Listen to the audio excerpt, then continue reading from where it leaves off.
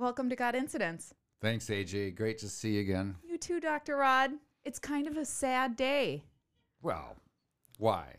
Well, it was your last day. Oh, yeah, it was. But it's bittersweet. You know, there's opportunity to reinvent and do things other than what I did. Be a pastor. Yeah.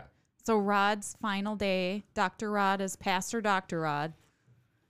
You got a lot of titles. Pastor, doctor, father, grandfather, and, well, sad and happy, right? You're a new grandpa.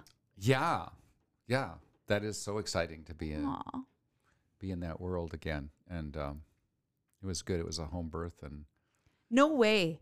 yeah, totally planned home birth. And so the first child born in our family home in like 2 generations. Wow. That's awesome. Yeah, that's amazing. And it went so well. Yeah. Yeah, Oh, I'd be a nervous wreck. I was. Way more than my wife. Like, Yeah? She's just going, oh, what are you worried about? Is your wife pretty calm? I Yeah. feel like she has like just this calm Yeah. energy. Yep. Yeah. You need that. Yeah, just straight out. You know, like, Yeah.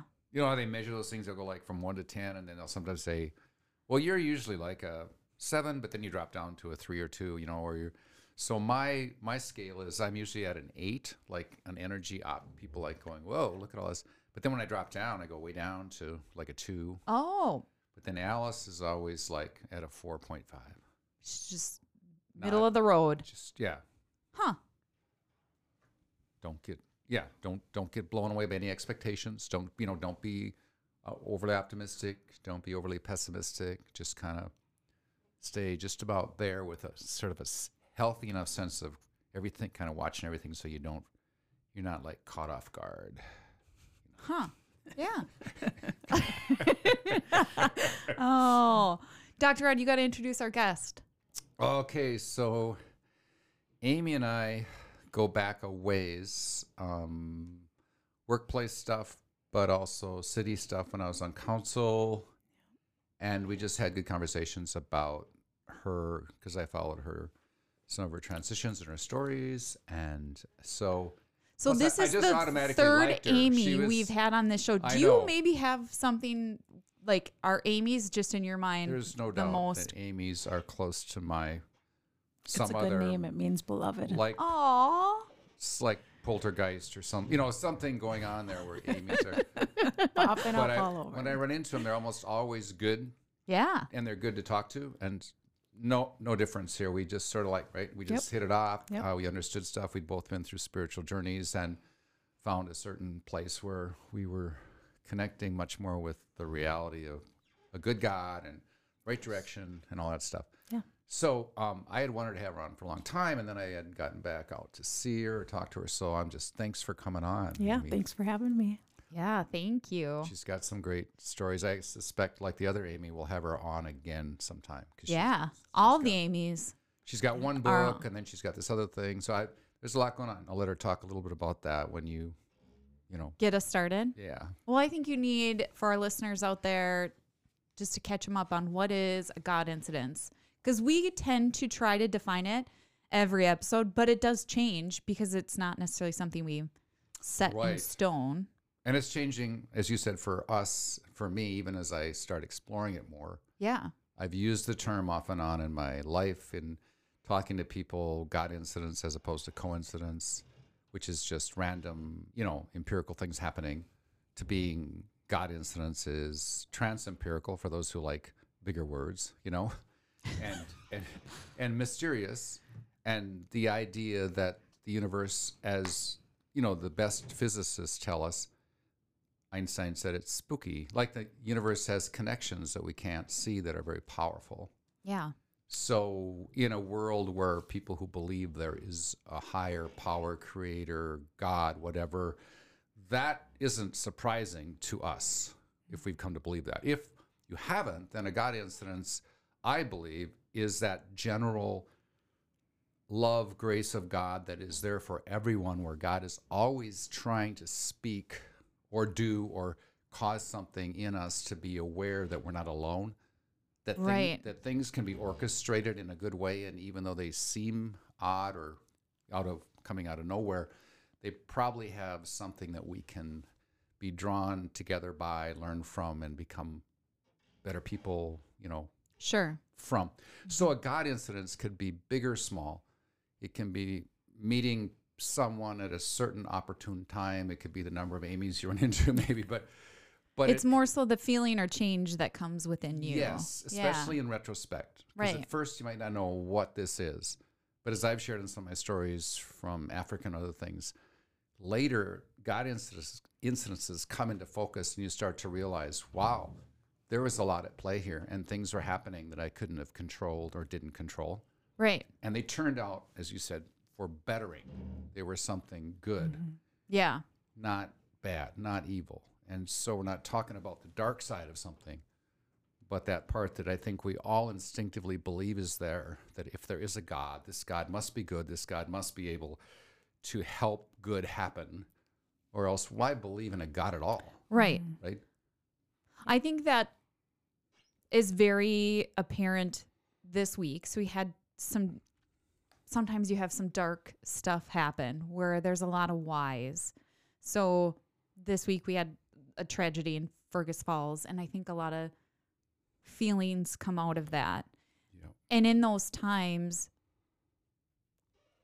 you try to surround yourself with people who are looking for the God incidences or the helpers. Wasn't it Mr. Rogers that said in dark times, look for the people, the helpers, people that kind of run towards and help in those dark times?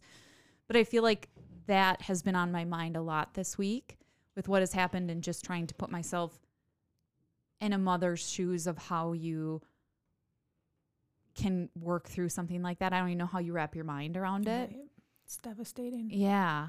But I mean, out of that, you pray for that family. You pray for comfort in a time you don't know what comfort looks like.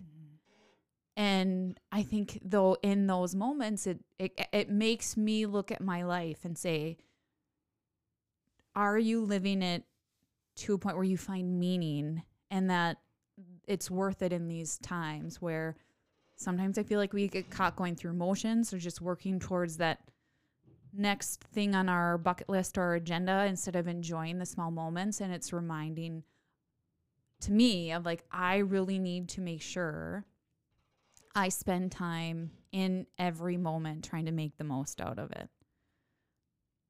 Yep.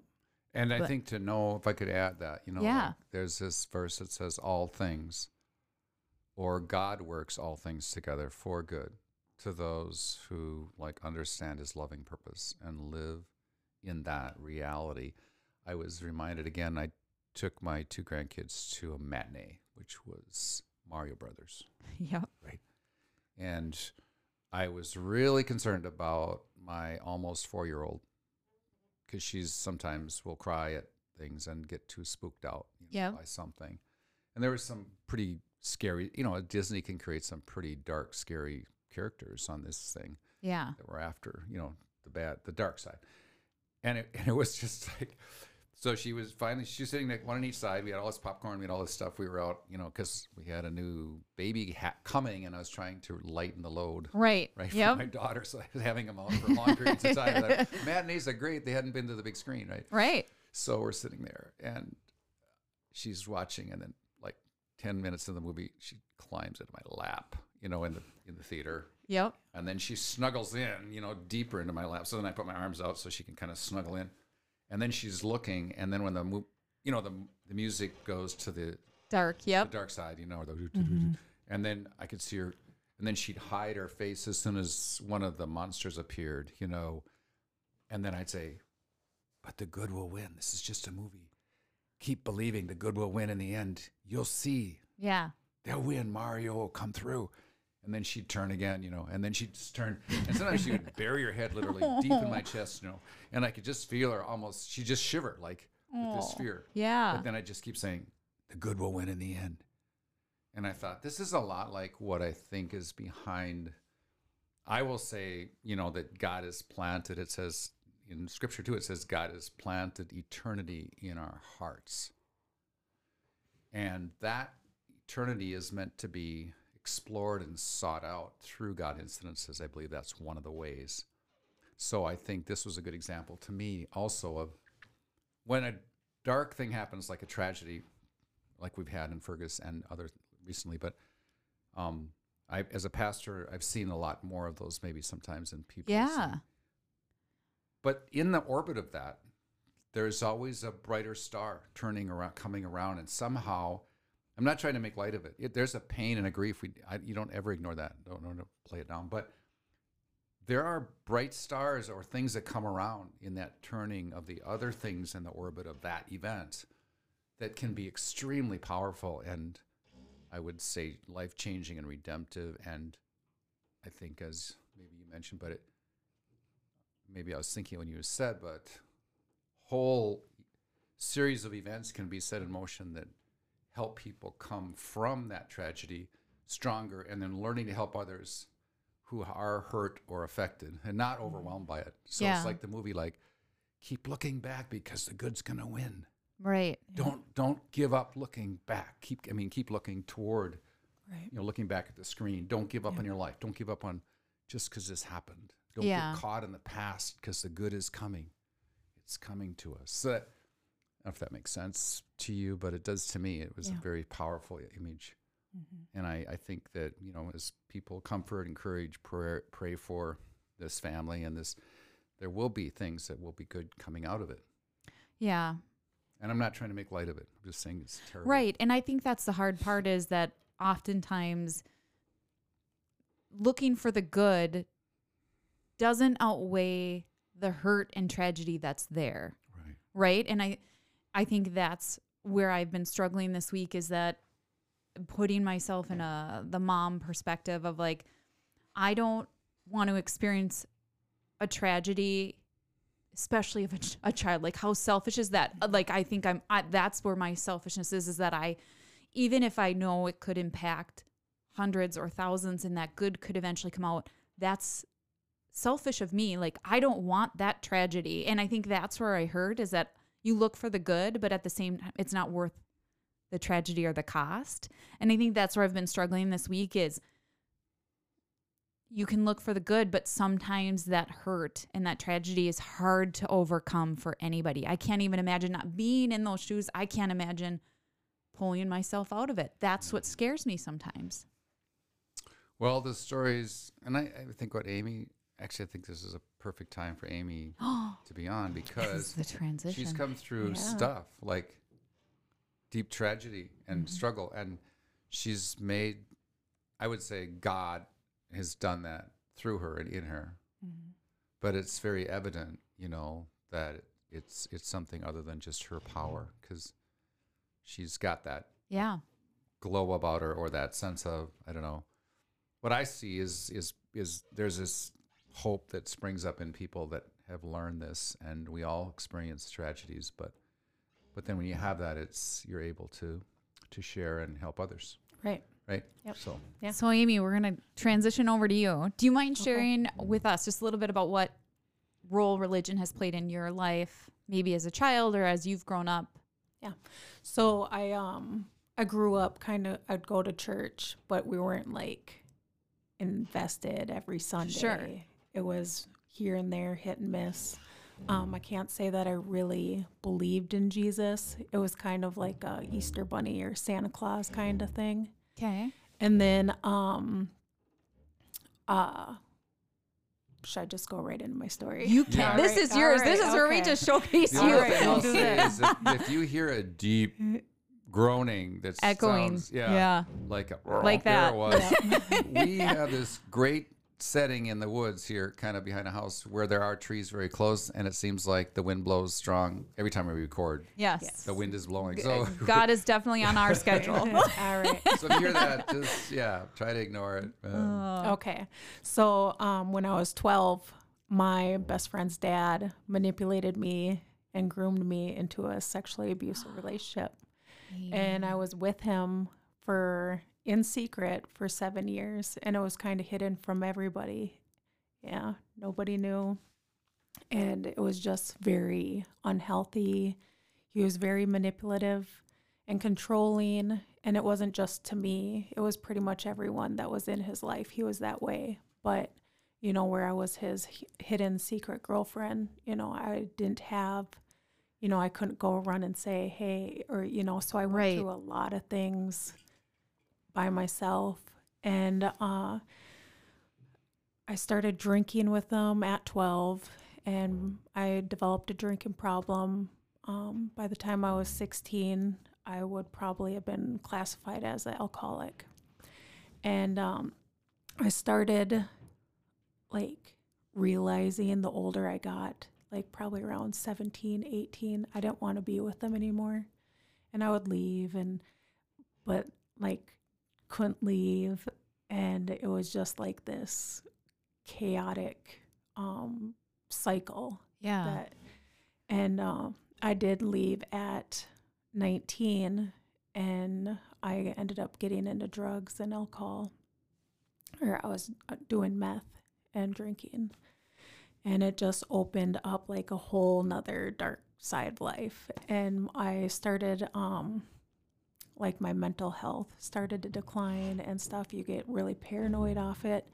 And I think I never really had a solid foundation anyways, it was really hard to grasp or believe in things and people. And so it made life really hard to live. And meanwhile, I'm getting into trouble, legal trouble for drugs and driving without license. I got a DWI for drinking. And it was just like complete chaos. My life was a mess. So that despair, I just want a sense of despair. Did that bring you to points of thinking of killing yourself? Oh yeah, yeah. I was never one to do cutting or anything like that. I'd help friends through it. Sure. But I did resort to that one time. I just like slashed open my wrists, and another time I took like 10,000 milligrams of Seroquel. And my sister found me the next day, brought me to the emergency room. I was in the ICU for a couple days, and then but So in those moments, because I think this has been a conversation this week, was it in those moments a want for it to end, or maybe did you view it as a way, like a cry for help, or what? No. Like, what goes through your mind? So it was just so dark, and I didn't know how my life was ever going to get better. Okay. And I didn't see a way out, and I didn't want Sure. to kill myself, but it was just felt like almost the instant gratification death would do. Like it Yeah. would just stop it. And I just remember when I took those pills, like falling asleep, like thinking I'm not going to wake up from this and it's going to be over. But I did wake up. Sure. Yeah. And now looking back 20 years ago, I'm glad I did. Yeah. Yeah. It's interesting because you almost describe a place where it's so maybe dark or painful that the thought of thinking past that darkness doesn't even come to you. Because I think that's what a lot of us think is like when someone's at that point where they're taking their life, like, does that seem like the answer, right? Like you're not in a place where you're thinking, you know what, my life could be like 5 years from now. Like things could change. But if you get to a point where it's that dark. Yeah, you can't see past it. And that what you're going through. Yeah, like that's sometimes the only solution in front of you. And I think that's what makes a suicide so incomprehensible to people is that they may have never experienced that darkness where they aren't thinking about everybody beyond themselves or years down the road. It's in that moment, this is the one thing that I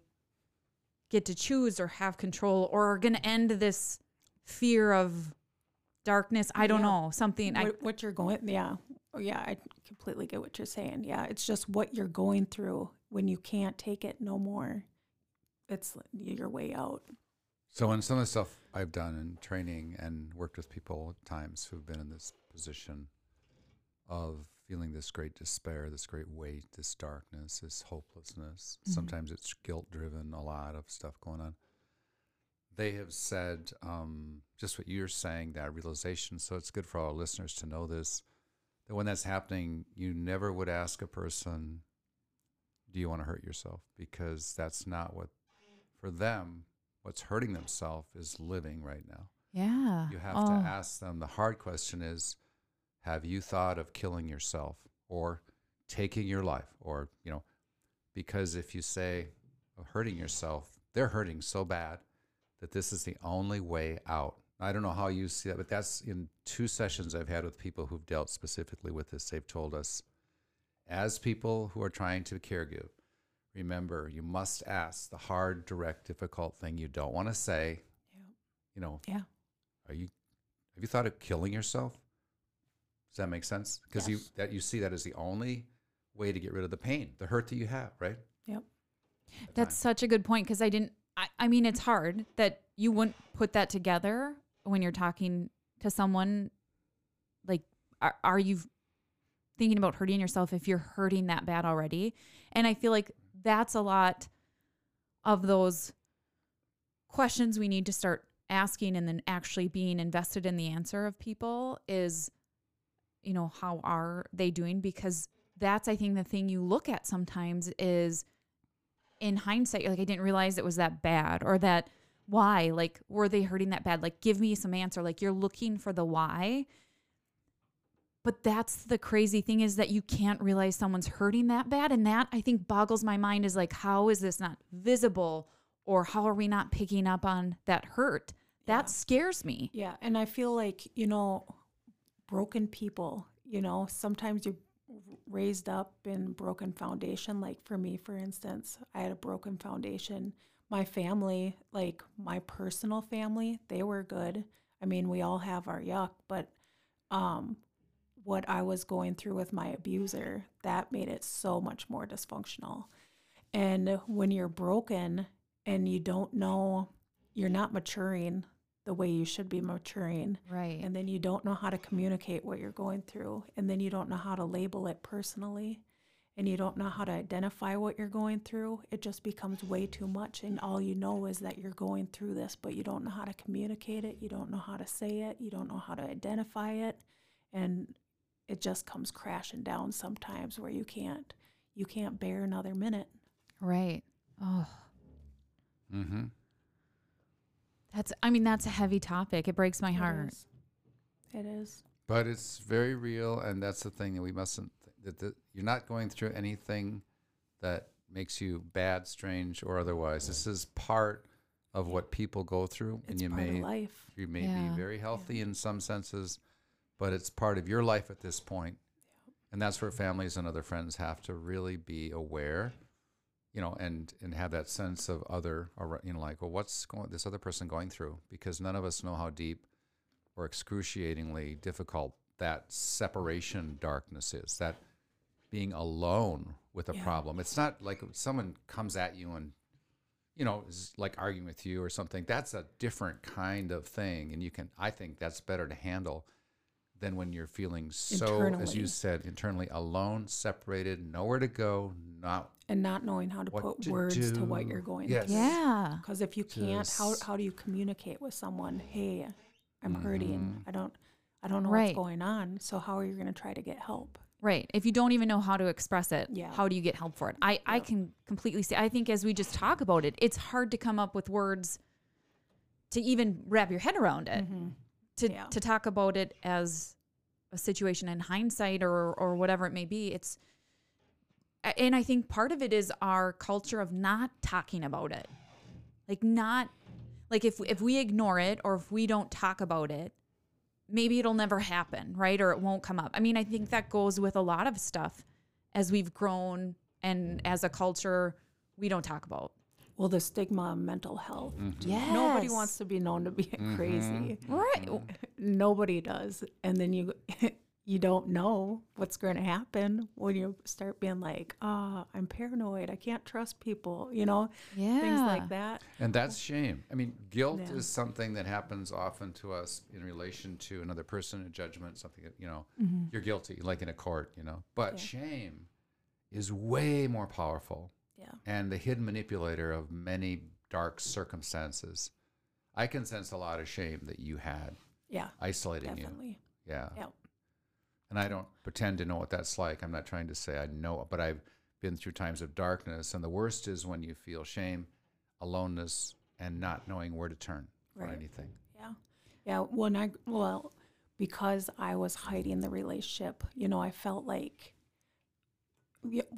like I was groomed into it, so I thought he really loved me. And I thought this was really love. I was 12. I was, Right. very naive to it.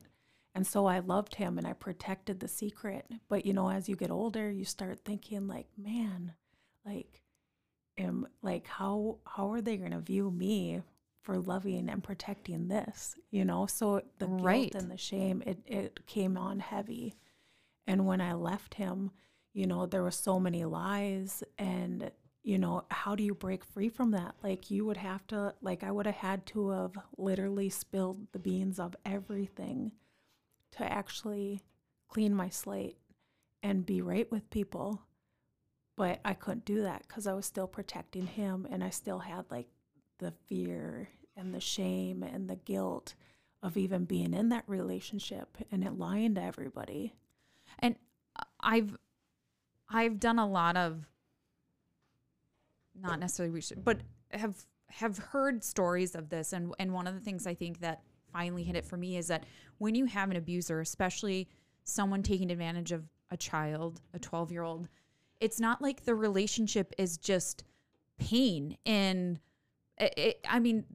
the person brings in good feelings of love and cherished and physical good feelings. It's not like, and I think that's a hard thing that people from the outside can't understand is that if an abuser is bringing you feelings of joy or comfort or whatever, it's hard in your brain to just put that together. How is this bad? Right. Right? If someone's showing me love. And when he was first the grooming started, it was, you're so beautiful. Yes. I'll never hurt you.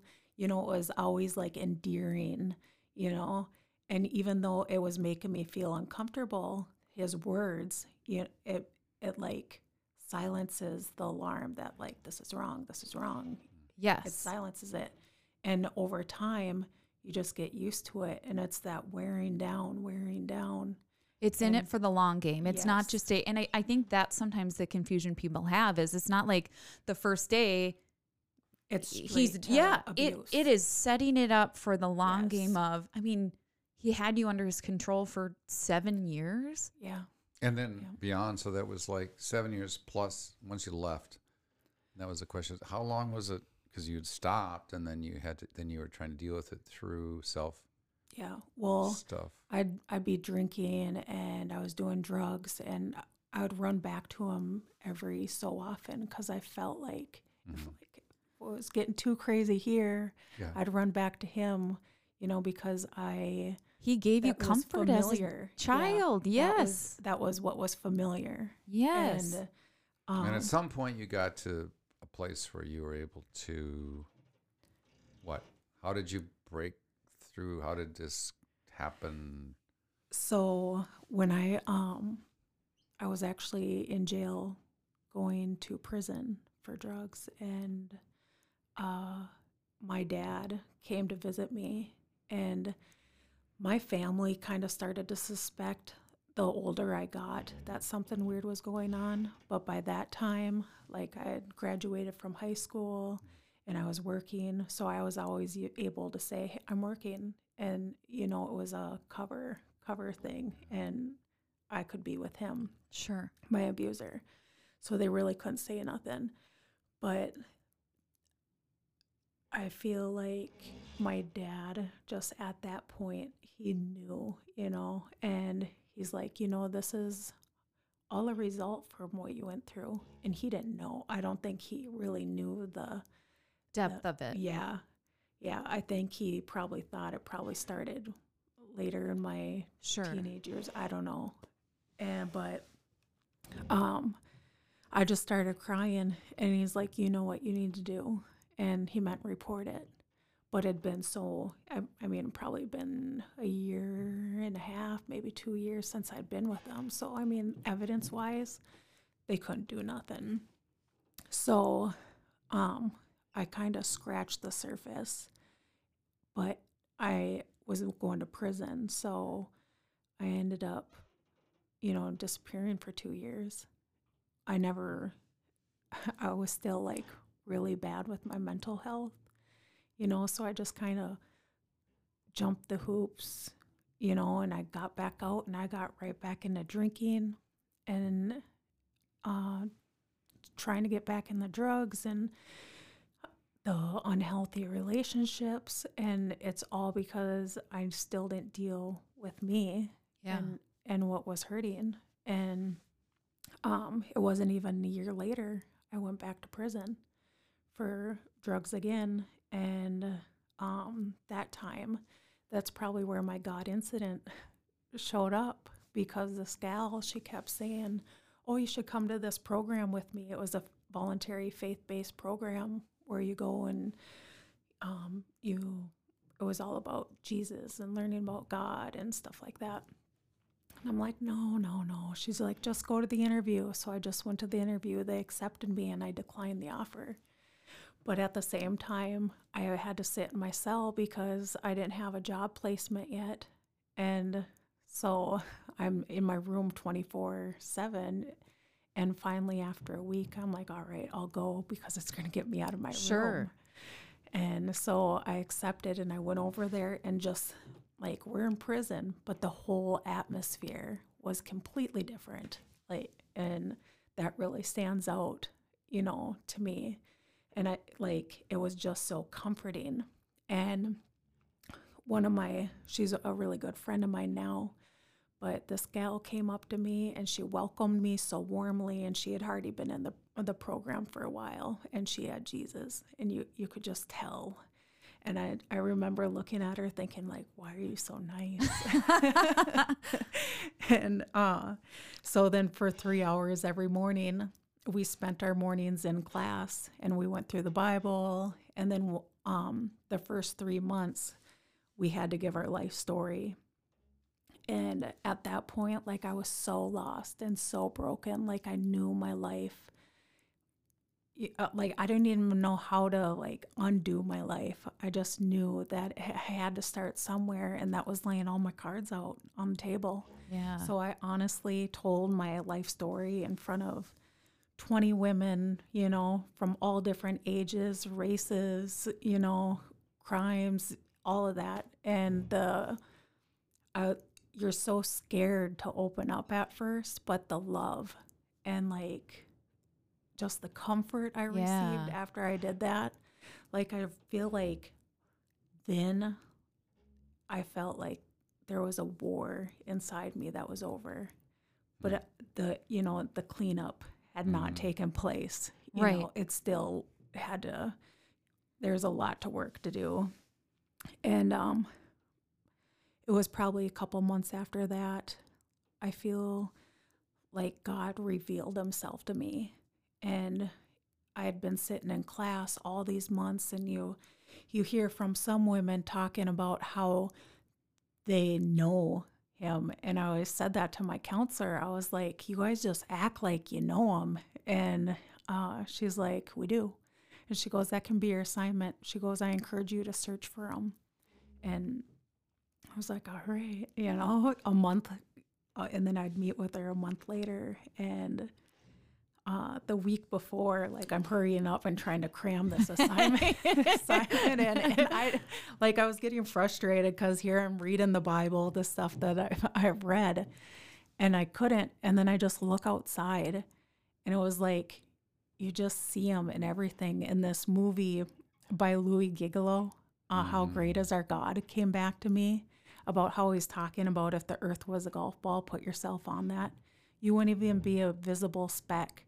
But then you compare that golf ball to some of these stars and the galaxies out there, and you're nothing. But then we put so much value and importance on our life, and you just know that there has to be a God, and then there has to be a purpose. Why else would we be here?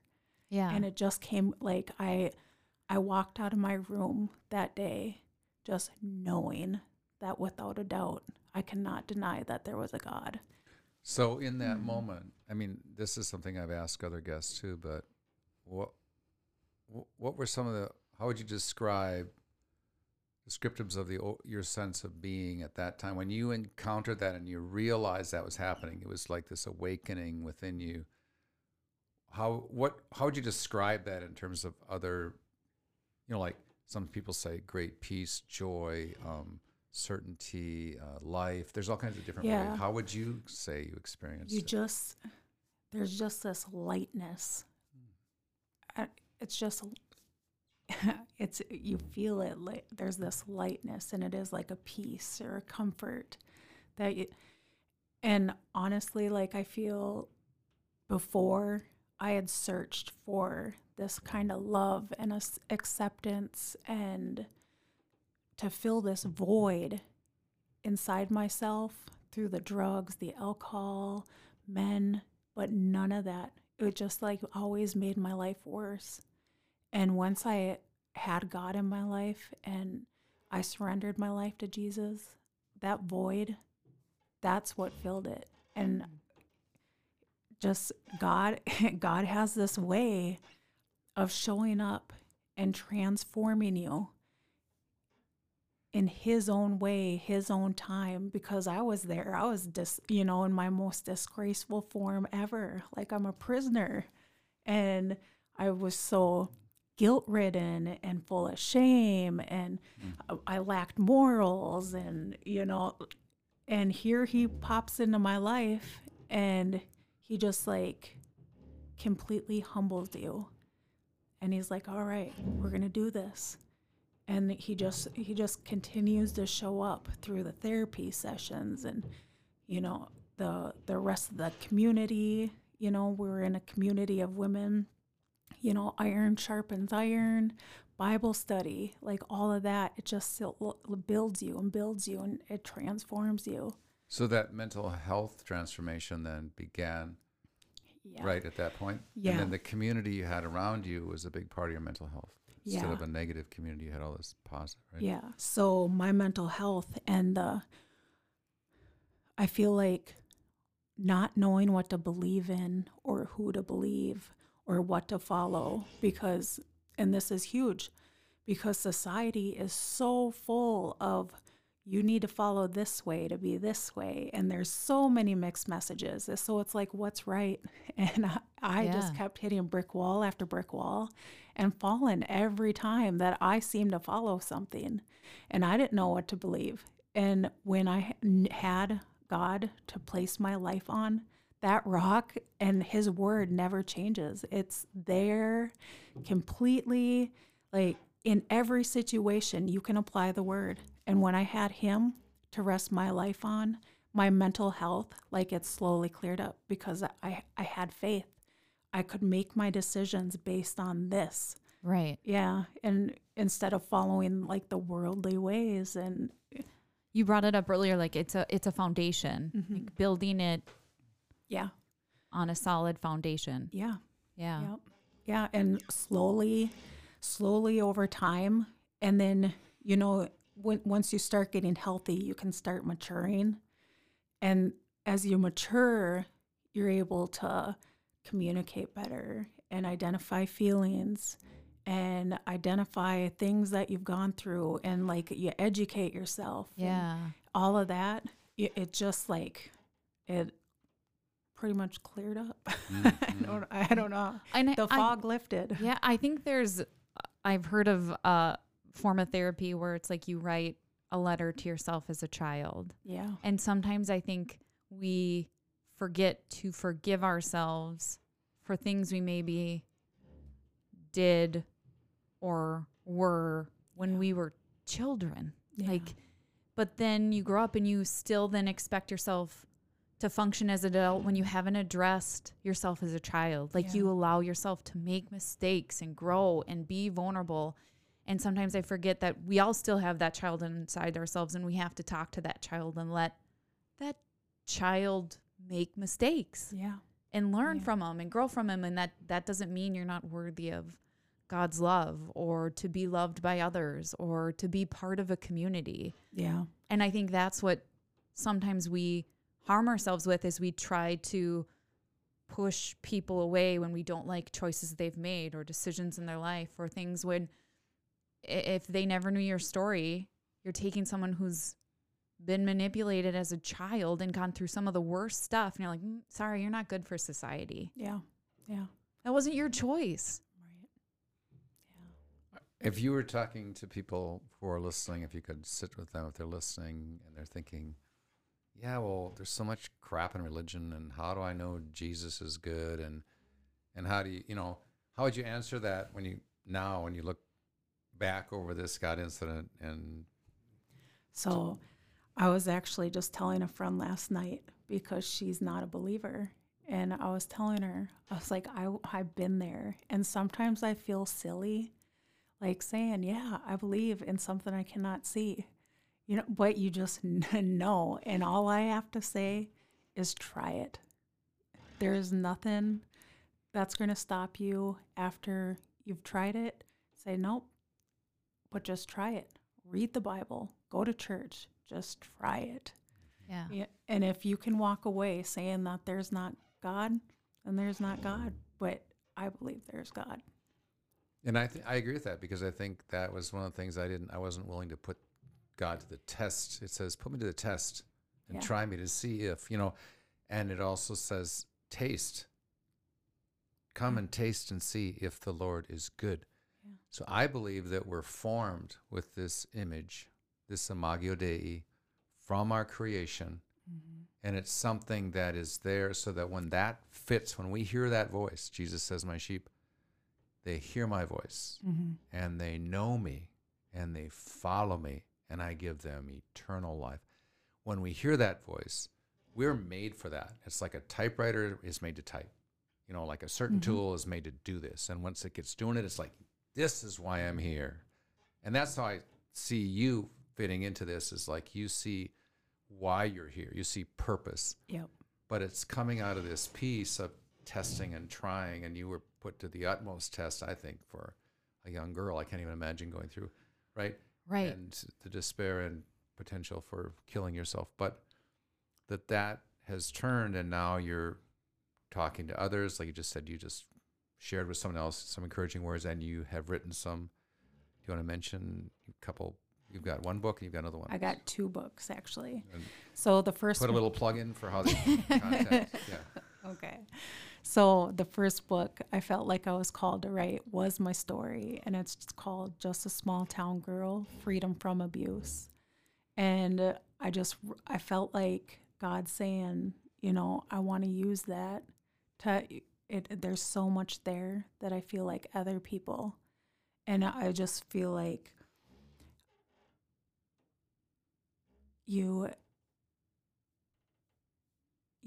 were abused, or if you were abused, that abuse happened, honor it, but don't continue to let yourself drown in it, because you're going to continue to victimize yourself. And God's saying, he can heal that, and you'll have the rest of your life that he's going to bless you, and he can use your story.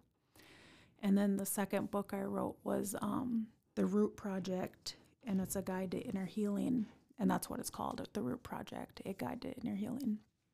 And I felt like God showed me this vision that the world is drowning in lies, and it's spiritual warfare, and not too many people, like, if you're not a believer, you're not familiar with it. And there's so many messages, and we live based off of our belief system. That's how we function. So if you have a false belief system, you're going to end up falling. And so that book just gives you a spot where you can journey with God and examine your beliefs. And then it gives biblical truth on how you can root your life and your belief system. And, Cool. Yeah. So do you have a contact website? Yeah, so the website is www.milkandhoneymn.com. Like Milk and Honey, Minnesota.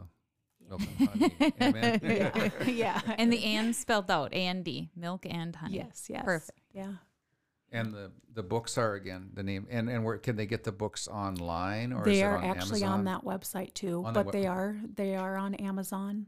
And the titles are, again?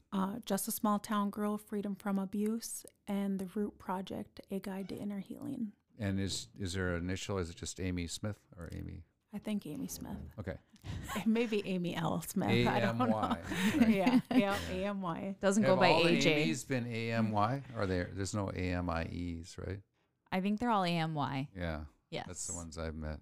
You don't like the AMIEs. I don't know. I haven't met one yet. I'm waiting. There might be one coming. If you're out there and your name Yeah. is spelled AMIE, We And want you you gotta on want our to hear your podcast. story. Oh, Thank that you was so wonderful. much, Amy, Yeah, for thanks for sharing. having me. Yeah. Oh, Yeah. Powerful. that's Yeah. very powerful. Dufta. Yeah. Sometimes I don't know, what to say, except I think I'm going to go home and reflect some more and give thanks and Yeah. hold a grandbaby and, kiss their little forehead and look at their little I know, toes and so precious. smell that baby smell. Yeah. That's Babies are Oh, therapy. Yeah, it Yeah. is. The Yeah. snuggles. Yes. Oh my gosh. so thank most you precious for thing. being with us. Yeah. and trying to Yes. come on. And if you run across other things you think we should talk about, or maybe guests, that you think would be good for us to put on, please let us know. All right. Come This in. might just become the Amy podcast where we just rotate all the Amy's. Do you want to be an Amy? Like just for You one want me to be an podcast? Amy. For those who we weren't recording when you walked in the door and you called me Amy. That's just a few times. But Yeah. Amy or Amanda is what the name I apparently And should you have been. said it given. was beloved, right? Beloved. That's what Amy means. Is Yeah, beloved. that's great. It's a good name. It is. And there's this book by Henri Nouwen. You know him as Henry Nouwen, but he's a French guy, Henri Nouwen. Anyhow, the book's name, it's a great little reflective devotional, and it's called You Are the Beloved. Oh. And I've offered it to people often in my church and places who've been through tough times. You are the beloved, knowing that you are beloved by God. It's not other people that get to just be loved. You can be one. God wants you to feel loved, know you're loved. But to getting in that place sometimes is really... I think journey, this is right? a God incidence where you are plugging a new podcast you're thinking where you're going to talk about that book and many others that you read. Yeah. God incidence right here as we speak. Dr. Rod's mulling it over. You soon could hear some more stories by Dr. Rod. So thank you again for coming on. And we're transitioning, just so you know, the podcast, since we're coming into summer, we just were discussing this. And so there may be some new things. So stay tuned for that. We may have some this is sidebars or... the end of season 1. Yeah. Yay. It's We did amazing it. We did it. Yeah. So stay tuned for season 2, which we hope to start releasing again in fall of And- 2023. Right. And maybe there'll be a summer or something, a summer sidebar. Yeah, some just summer drops. Because there's changes in schedules and everything, and people go to the lake in Minnesota, and so we will. For the we're not going to 2 months we'll get lake time this year Yeah, you because can't we're sacrifice still it. Oh. Yes. So, thank you again. I love it. Thank you. God bless. Bye bye.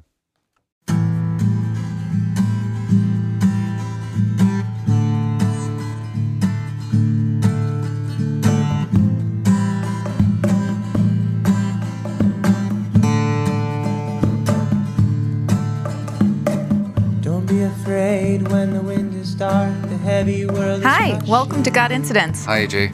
Hello, Dr. Rod. How's it going? Let it It's be going well. dust will Good. settle back Fun to be at before you the studio again. Another day, another recording. What do you got for us today? I got our first submission. Awesome. I know. I'm really excited. I hope our listeners who are out there and have a God incident in their lives feel the calling to email us and let us know, or to reach out and hopefully we can invite them in to be on the podcast. We'd love to do that. I know. So if you're out there and you have a God incidence you'd like to share, just a reminder that you can email us at godincidence.podcast@gmail.com. So that's godincidence.podcast@gmail.com. You can spell really fast. That's good. It comes from my work. You think they can write that fast? No, but they can rewind and play back. Oh, okay. We're also going to play it again at the end of this podcast if they need it to go slower. You can do the action podcast. Did you know you can like slow things down times a half or whatever it is so they can go really, really slow through that. You are very gifted. That's wonderful. Oh, just in my spelling. Oh, so God incidents. Yeah, we were. What is it? When people talk about that, or we talk about it, I've had like 2 or 3 people ask me even the last few days about, okay, how do I get on? I just send them the little link, the Spotify link, I think it is. But they've wondered sometimes how we got that, and I was thinking of synonyms of God incidents. Do you have any synonyms that you think of when you think of God incidents? Actually, when you said that, my brain went to, we should have people write in if they have questions. Right. Because we love to talk, and we will answer any questions you have. We will attempt to answer. Oh, and if not, we'll just talk at least 5 to 10 minutes around your question, and it'll be fun. But they could send in other names that they would have that they might call them. So a person came up to me recently and said, I think that you are connecting the dots. Okay. Because you connected dots for me. Yeah. In some things in my life. I thought, another way of talking about a God incident. God incidents. Yeah. Connecting the dots. Although I wouldn't claim myself, I think you may, but not me. But no, I'm just kidding. I'm not the one trying to connect the dots necessarily. I think the dots are connected together. Like my students, when I taught, at higher ed levels, they'd say, well, Professor Speedall, you're like best when you're just freewheeling. Like, sure. When you step out of the lecture and just let us, answer questions or, pepper you with questions. Yeah. Like being in that genuine state. Yeah. Yeah. And then it's like immediate. It's contextual. It's right to their experience. Yeah. And, one of the things about learning is Jane Vella, who's a learning guru, especially non-formal learning. One of the big things about that is that you must, so to speak, strike when the iron is hot, or learning is best when there's immediacy and application with it. Okay. So that when the student has a question, oftentimes some professors will go, well, you hold that till later because I've got this lecture to do, right? And I would just stop and we just dive in because one of these 7 principles of learning is immediacy, and that students come ready to learn, but often professors are ready to teach something, but they're not ready to contextualize it for the student. And when the question comes, see, that's when it hits and gets into their life because they can ask. Right. And I asked them also, when do you learn the most? And this was one of those aha moments for me. I said, when do you learn the most in your college classes? And I thought they'd say like in class or whatever, but they said, it's when we get out our stuff and we start talking about your class and compare our notes. Oh. When we're just like, grabbing something or, eating something or having a coffee or there's 2 or 3 of us and we're talking about it, that's when we learn the most. Sure. Would you think that from college? I think it reminds me of when our children are little and they get into that stage where it's why? Right. Why? And a lot of times as the adult being asked why, you don't have to a lot of times think to yourself or explain yourself most of the things that are happening in the life, right? Like you don't sit there and think about all of those questions of why. But then when you have children and the wonderment of it comes into play, you kind of have those conversations. And that was, I think, fun for me to be able to explore that with my children of like, well, let's figure out why that is. Like one of the questions my kids had of like, maybe not why, but like, what sound does a giraffe make? And I'm like, I don't know. And so this day and age, we got to Google it, and giraffes like have a sound that's below our frequency of hearing. So they do make noise. We just don't hear it. Wow. I know. I was like, I didn't know that, but that's pretty cool. Like their vocal cords could be like 3 feet long or something. Right? That's probably why we can't hear them. Oh, yeah. There you go. Giraffe speak. That's what my kids are going to be like. What did you do on your podcast today? We spoke giraffe. Do you want to hear it? So, synonyms for God incidents. One of them is connecting the dots. I would say another one. I mean, can we be as bold to say a miracle? I want someone to come on here and tell us about a miracle. I think, well, you have to if a God incident involves something, a being other than us, much more powerful, mysterious, Yeah. and able to do, according to all world religions, able to do miracles when needed or when this, God and the character and the situation demands it, that, yeah, you have to. So I think that there are miracles that we might miss. Because when you read the stories of Jesus, it's like some people saw the miracles and some went, that was like something else. Sure. Trying to explain it away. Right. Yeah. Flipping back into reason because it's just too hard to handle. Like, we can't control a miracle. We can't explain it. And then we're I think left that's the dealing with, beauty of it. well, yeah. Yeah. But I think then we're left with the whole question about, well, then something else is much more powerful in our lives, and we need to either know this other powerful one or Right. or submit to that one, or, because if they're that much more powerful, how could we ignore them? Right. So that's a good one. I think I've decided we should often include aha moments Yeah. Okay. as like a synonym kind of thing. Yeah. Aha, I had this aha moment when Right. I was doing this, because many times these visions or miracles, I put visions kind of in a miraculous thing because it's something that comes unsuspectedly out of nowhere, has very often metaphorical and picturesque language, and then it results in the person taking a different track in their life, Yeah. going somewhere else. And of course, the Bible material narratives are full of these miracles. I just went back and was counting this week because I do that. I'm a pastor also. And I think I counted like over 132 miracles in the different books of the Old Testament, Okay. just counting the ones that were larger that I could, lay my hands on. But so miracles, yes, definitely. And I've got some things I was going to talk about too, but I want to hear this. I'm Our really submission? curious about the submission because we Yeah. want people to submit and we want to encourage you to, because we're just like, we love to figure out stuff and, like you said, talk about it. So we want people to feel. I love to talk about it. I don't know if I'm figuring anything out at any point. I'm here for the ride, though. Well, it helps me when you talk about it. Okay. So Good. I'm just not saying that I'm like got the world figured out. I think as I experience this, it opens me up to more and more and more. And I'm like, I just need to experience more. Not that I'm like, all right, I'm good. I got it. I understand life. Not necessarily there yet. I know, because last week I asked you, I said, Jesus said you're the light of the world. AJ, we've had Amy on, 2 Amy's on it. I'm still getting it. I said, AJ, like, do you see yourself as the light of the world, right? And you went, no, No. right? So that's there. good. An honest response is part of the whole exploration. So let's hear this. Okay.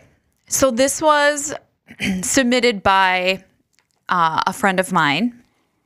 And so I'm going to do my best at eliminating some of these names just because I don't have permission to use a lot of the names, but the story will still have meaning. So this friend of mine said that a few years ago, her husband and her were living next door to neighbors. And I'm just going to use their first names. The neighbors were called Kenny and Ruth. Okay. They had a great neighborhood relationship. So it was one of those neighborhoods where they would get together in the driveways in the summer and probably have an adult beverage or two and catch up and chat, which I love that about any neighborhood. So I would say that's one of the things that I pride myself in now is I love getting my neighbors together and just enjoying their company. So this particular neighbor, Kenny, would watch through his window for her husband to get home from work because he just wanted to chit chat with him, catch him right after work, and have that occasional drink on the lawn with the lawn chairs in the driveway or in the lawn, wherever, and just kind of have their guy time. So Kenny became very attached to her husband, and over the years, they would help each other with projects and kind of have that excuse to spend time together. He was a little lonely as an older gentleman, and so her husband always seemed to be gravitated towards him to provide him maybe that listening ear and just to give him that attention he was craving. So Kenny owned a 1993 Chevy pickup, and this was his baby. So he took really good care of it. He just kind of was the pride and joy of his neighborhood, was this truck and having it, cleaned and washed and maintained. Was it red or? I don't have a color. Okay. I should have a color. It's all right. No, you're good. In your mind, you can picture it as red. White and red. There you go. Kenny always talked about upgrading his truck, but he never did. He always kept that 1993 Chevy. So her husband told him that if Kenny was ever going to sell that truck, that he'd be interested in buying it because he'd like to have an older truck out on their farm. Kenny ended up getting cancer. He fought a courageous battle, but he did end up passing away in April of 2014. So in the last couple of weeks before Kenny passed away, his family was talking to him, and he told his son that if he was going to sell his beloved 1993 Chevy pickup, that he wanted it to go to his neighbor first. So when the family approached my friend and her husband and asked them if they were interested to purchase the truck, they just couldn't say no. They had to take this truck. So when Kenny was on his last few days of life, they went to visit him, and her husband made sure to let Kenny know that he was going to take care of his 1993 Chevy pickup. Kenny eventually passed away in April, and his funeral was actually on April 23rd. So after the funeral, my friend went to the DMV to get the updated vehicle license plate, and they come in Minnesota, at least they come in this yellow envelope. So she didn't really think anything of it. She just had it on the counter, and a couple weeks went by, and they eventually were going to head out to the farm where this pickup was now at. So she grabbed the yellow envelope and went out to the farm. And then as they were taking these new license plates out of the envelope, she noticed that the initials were KGK 423. Ooh. So his initials. Yeah. Kenny, Gene, and his last name, and the date of his funeral, 423. And that was all just a God incident. Like it just Yeah. Like she just knew. Ooh. Yeah. That they had this truck of his and they're putting these new plates on it. And it was kind of that blessing from Kenny beyond that. Wow. Yeah. Death of like his beloved pickup truck was in good hands and was where it was supposed to be. I love that. Isn't that cool? Because it's a small thing in some ways, but it's really large to the people that, right? Right. Yeah. Yes. I mean, I don't mean it's small in terms of coincidences or, that all the chances of that happening, but yeah, what is it? It's a license plate, right? Right. And then to have it so personalized that way, it reminds me of a book where it was Francis Schaeffer says, that your God is too big. Like too often we think of God as big things, big God. Yeah. But God, if God is really good, right, and that kind of a loving God, then the small things matter as much. Do you think that's our fault as humans, though, that to have a God or to believe in a God, we make it be this huge thing beyond our comprehension, like that we do that? Sure. Where if we were to accept that God can work in small but meaningful ways in our lives, that's okay, that's good enough in that sense. Like, it doesn't have to be this crazy, amazing, incomprehensible thing. Exactly. No, I totally think that's something we do maybe subconsciously, because that's kind of what we're either taught to expect of God. Yeah. But it also removes God somewhat conveniently, unfortunately, from all the little things in our life where we might be having a conversation with God, where we might be wanting to, but we think, oh, well, that's too small for God to take care of, Right. Right? Yeah. Miracles. When you were talking about that, did I ever talk about Slick Rock on this program? I don't think so. I don't think so. Slick Rock. So I could tell you about a miracle that I had happen to me. Okay, let's hear this miracle. I was, a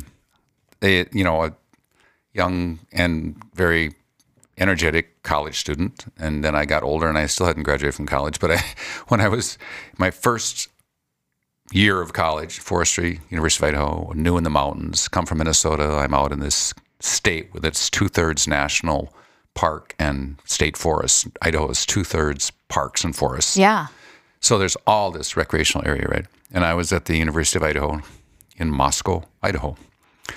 And so we were out in summer, fall, and we decided to go climbing, a bunch of the forestry students, on a place called Slick Rock, which is by McCall, Idaho. And so this would have been like 1972, something like that. Okay. And my buddy and I were very athletic. He was from the East Coast. And we did a lot of things, and there wasn't hardly anything we wouldn't try. Okay.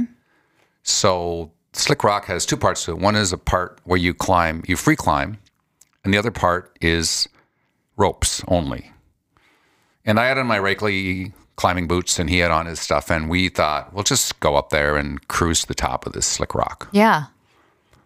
And a few of the guys that had come along were down below drinking beer, just watching us, and we just kept going up this fairly well-known climbing area. And as we went, my buddy started drifting more to the right into the ropes area. Okay. But we didn't think much of it because we had holds and we were cruising up, and it was a nice day at that time. And he got out, and then have you done much rock climbing or anything? I've done minimal, so I'm not going to say I'm never done it in my life, but I am not like a expert where you could send me. I know terms, belaying, right? Sure. There's all these things, and we didn't have ropes. So at that point, we were just free So climbing. that would not be an Amber type of climb. And we'd gotten up, so we were hundreds of feet, above what would have been a safe descent place. So that Okay. It's an angled rock, very steep, and then it continues to get steeper as it goes up. Okay. And so basically, and it's always easier to go up than it is down because your eyes are on the top, right? So when Unless you're belaying, then it's really fun to go down. So he went up and up and up, and he was stretching out and getting these holds. And then when he tried to go back down, Oh, no. he couldn't get back because he Okay. got to a point where he ran out. And this is what Slick Rock is like. You just run out of holds at some point. So you got to stay away from that rope side. But we had Yeah. gotten out too far. So he was up about maybe 15, 20 feet to my right, and I had been following, kind of angling with him. Yeah. And he's going, "Hey, bud," he said, I don't have a hold. Like, I can't get back. I don't know what to do. And I was trying to direct him from below, like, Sure. look up there, and I couldn't get it. Because in order for him to get the hold, he had probably just reached up and done a little push off and then Right. grabbed. Yep. So to get the hold, he would have had to let go and slide Yeah, kind of free fall it. just a little bit. Yeah. And he didn't want to do that with me, and I didn't really want to, because if he would have missed it, that was it. Like, he Right. would have slid probably 500 feet on this rock Oh, my gosh. Okay. to a bunch of craggy, boulders down below. So I am looking at this, and I'm going, how did this happen? Like, all of a sudden, we go from being Having fun. like youth, Yep. you're just full of excitement. You're fun. invincible. Yeah, and then all of a sudden something happens, and you realize how fine the line is between safety, wise, foolish Right. decisions. Yep.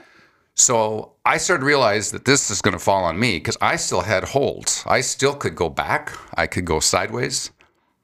And so he sat there for a little while, and we were trying to figure it out. And he goes, I'm going to start cramping up here if, something doesn't happen. So I'm thinking, I got to do something. Now, I was kind of pressed against the rock, so I could look over my right shoulder and look down. But to turn and yell really loud down was hard. And the people that would help us were down below And on this drinking road. beers. Yeah, and they were like talking, and the cars were little, like play cars. They're way down there. Right. So like I would have had to turn around and cut my hands and yell because I couldn't get their attention. Yes. Just yelling this way. So I'm going, okay, what am I going to do? Now, I went through confirmation class as a Lutheran kid, but then at the end of it, I said, oh, this is just bogus. I was just really didn't like it. And I kind of vowed I'd never go back to church. So I hadn't been to church for like probably at that point since confirmation when I was 14. So you start bargaining. I did. I started bargaining with God. You knew it, right? Yes. And so I'm going, God, if you can get me out of this, I promise I will check you out. I will quit doing all this stuff, just being, Right. And I'm going, and I didn't hear any voices or anything, but I did say that kind of a bartering prayer. Right. And then I looked over and I realized that there was a little ledge down about 15 feet to my left if I scooted over. And that ledge stuck out. And so I could actually, from that ledge, there was another one that increased in size. So I could actually, if I could get onto that little ledge and scoot over, I could actually turn around and sit on that little outcropping. Okay. And yell down. Okay. But here's the kicker. When I got over there, I realized there's no footholds. That little ledge jutted out, but then it was straight down for a little while. So the only way for me to get to the bigger ledge was to let go with my feet and press myself up on my hands, on the palms of my hands, down on the bottom of the rock, and press myself against the rock. Okay. And do one of those shimmy sideways. Okay. Right? And I had to go about 2 feet. Okay. Or 3 feet. I don't know. But I had to go sideways. And so I did another one of those little barter prayers, like, oh God, I really mean this. Yeah. And then I took a deep breath, whatever, and I started to go. And I made it. And I got over there and was able to sit on the ledge. But then a thunderstorm was coming. Yeah.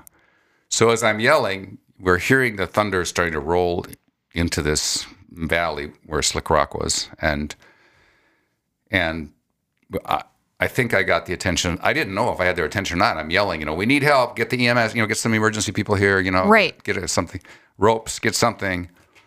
And the thunderstorm's coming in. And then my buddy's going, Rod, I'm cramping up here. I don't know if I can hold on anymore. Right. Because he's stretched out, kind of crabbed up. Yeah.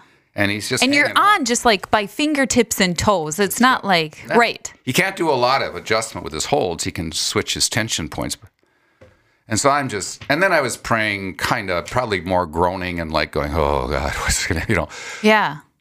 And the storm was coming in and just as the rain was starting to pitter around, we hear this whoop, whoop, whoop, whoop, whoop, whoop, whoop. And this helicopter comes up the valley, lands on top of Slick Rock. And these guys are yelling down, and I'm pointing, get my buddy first, And so they threw the ropes over, and they rappelled down, or belayed down or whatever, rappelled. They didn't do the bouncing. They just, attached the ropes, came down, and got to him before anything happened, got ropes around him, got him up. And then they came back for me, got me up. And then we got in the helicopter and they flew us down to the road where our buddies were and dropped us off. Oh my goodness. Now, I classified that as a miracle. Well, yeah, I would too. And here's the other part of the story. Number one, I had diarrhea for 2 months. After this. I was scared, whatever. It's a very personal disclosure, Dr. Rod. Yeah. I'm a guy, but I mean, that was like very powerful, and it upset my whole system. I was, Yeah. Your whole just system to is out know of how whack. scared I was, whatever. Yeah. Secondly, here's the thing that was quite amazing to me. I got home. My mom immediately goes, Rodney, what happened? And I hadn't even told her anything. She said, I was taking a nap in the afternoon. I just woke up and I was like terrified that you were in danger. Oh my goodness. And I started praying for you. Oh.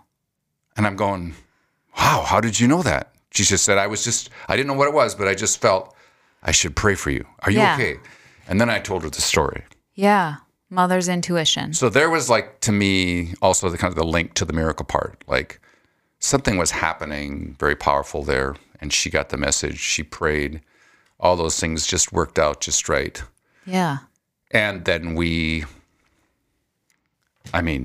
were saved. We got out of that. And, Yeah. But it was one of those situations that changed, because then I had to make good on that thing. To Promise. Yeah. explore You God. went back to church. No, not right away. I wrote a thing for my college, my English lit class, because they had these options and assignments. And one was right on the fifth dimension. There's 4 dimensions, basically in our world. Yeah. Right on the 5th dimension. Okay. And not the singing group, Okay. but the idea of outside of space and time. Yeah. Okay. I don't know what I would have done for that But assignment. I did. So I wrote, and so I looked up, I remember this verse in Ephesians that had these 5 dimensions in it. Okay. This length, width, height, depth, and love of God. And the 5th dimension is Oh. the love of God. That's beautiful. And so I like going, okay, I'm going to write on that. So I wrote that, and I gave a little speech in my English lit class on this topic because of that. That was the beginning of my exploration. That's Other beautiful. Other things happened, which we can talk about. I rolled my 240Z and different things. So I had these, what I would call close to death experiences, or could have been death experiences, and was delivered out of them for some reason. And those things impacted me greatly and gave me a huge, also, desire, energy to live and to explore things, because it just made me realize how precious life is, how short it is. Right. So it didn't make me scared to go back so much as it did.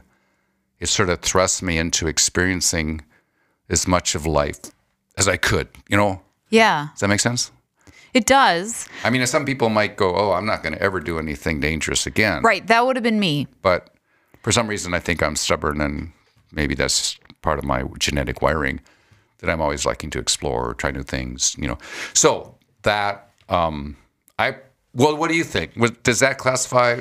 Now that you tell me this story, I believe when we were talking with one of the Amy's not that long ago, when we were talking about me meeting you at this bar, I think you told me that story because I remember about the ropes and your friend and how that was your story of sometimes when people change in their lives to have this connection with a higher power, it takes one of those near death experiences. So not that I remembered it to that great of detail, but I remember the rock and the ropes and the... But I didn't change, really. I did that, and then I kind of went on. And then I had the 240Z thing where my uncle rolled the 240Z, and I could have been killed in that. And It's God, like, how many times do I have to put your Well, life on the line before you're just going to I turn to me? don't listen real easily. That's Oh, yeah, that's... So you hear the calling now, though. You're not going to put your life on the line anymore. Or are you still very adventurous? I think I still am. And I think it's just by that sort of expression, I don't know, except for the grace of God, there go I, like I'm going to end up somewhere doing something, like too crazy. And not that I'm engaged in anything really dangerous, right now.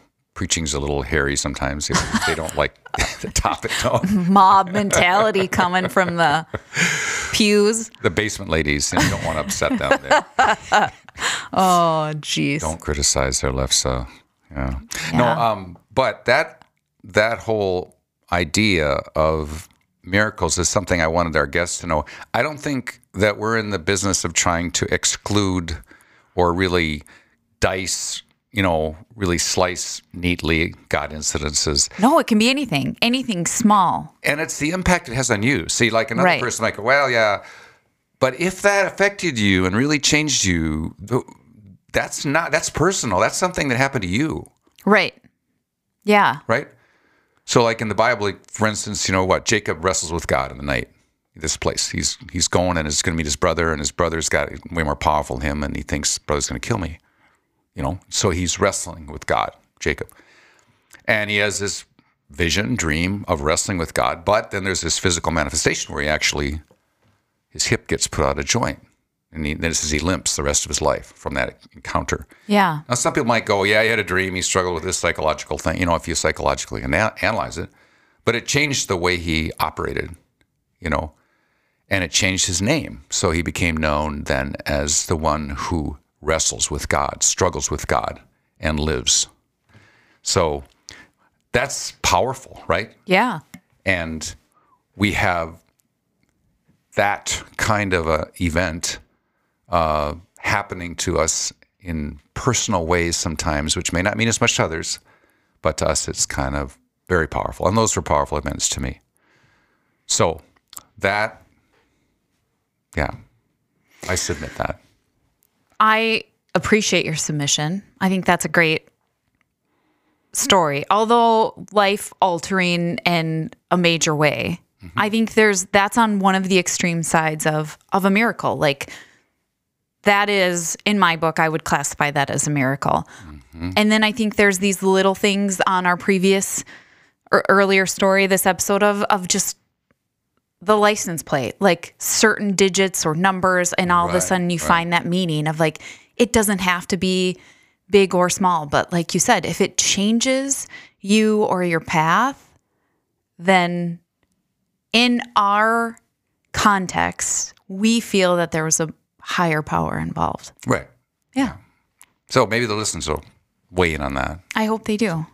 And we'll say it to you again, listeners. You can always email us. And we'll put that at the end of the podcast. I'll even put it in the show notes this time of how to email us. And what's the address again? godincidents.podcast@gmail.com. All right. All right.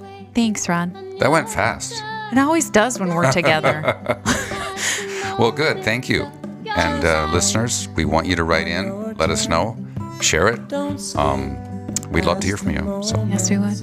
God bless. Okay. Bye-bye. Don't skip past the moments of your life.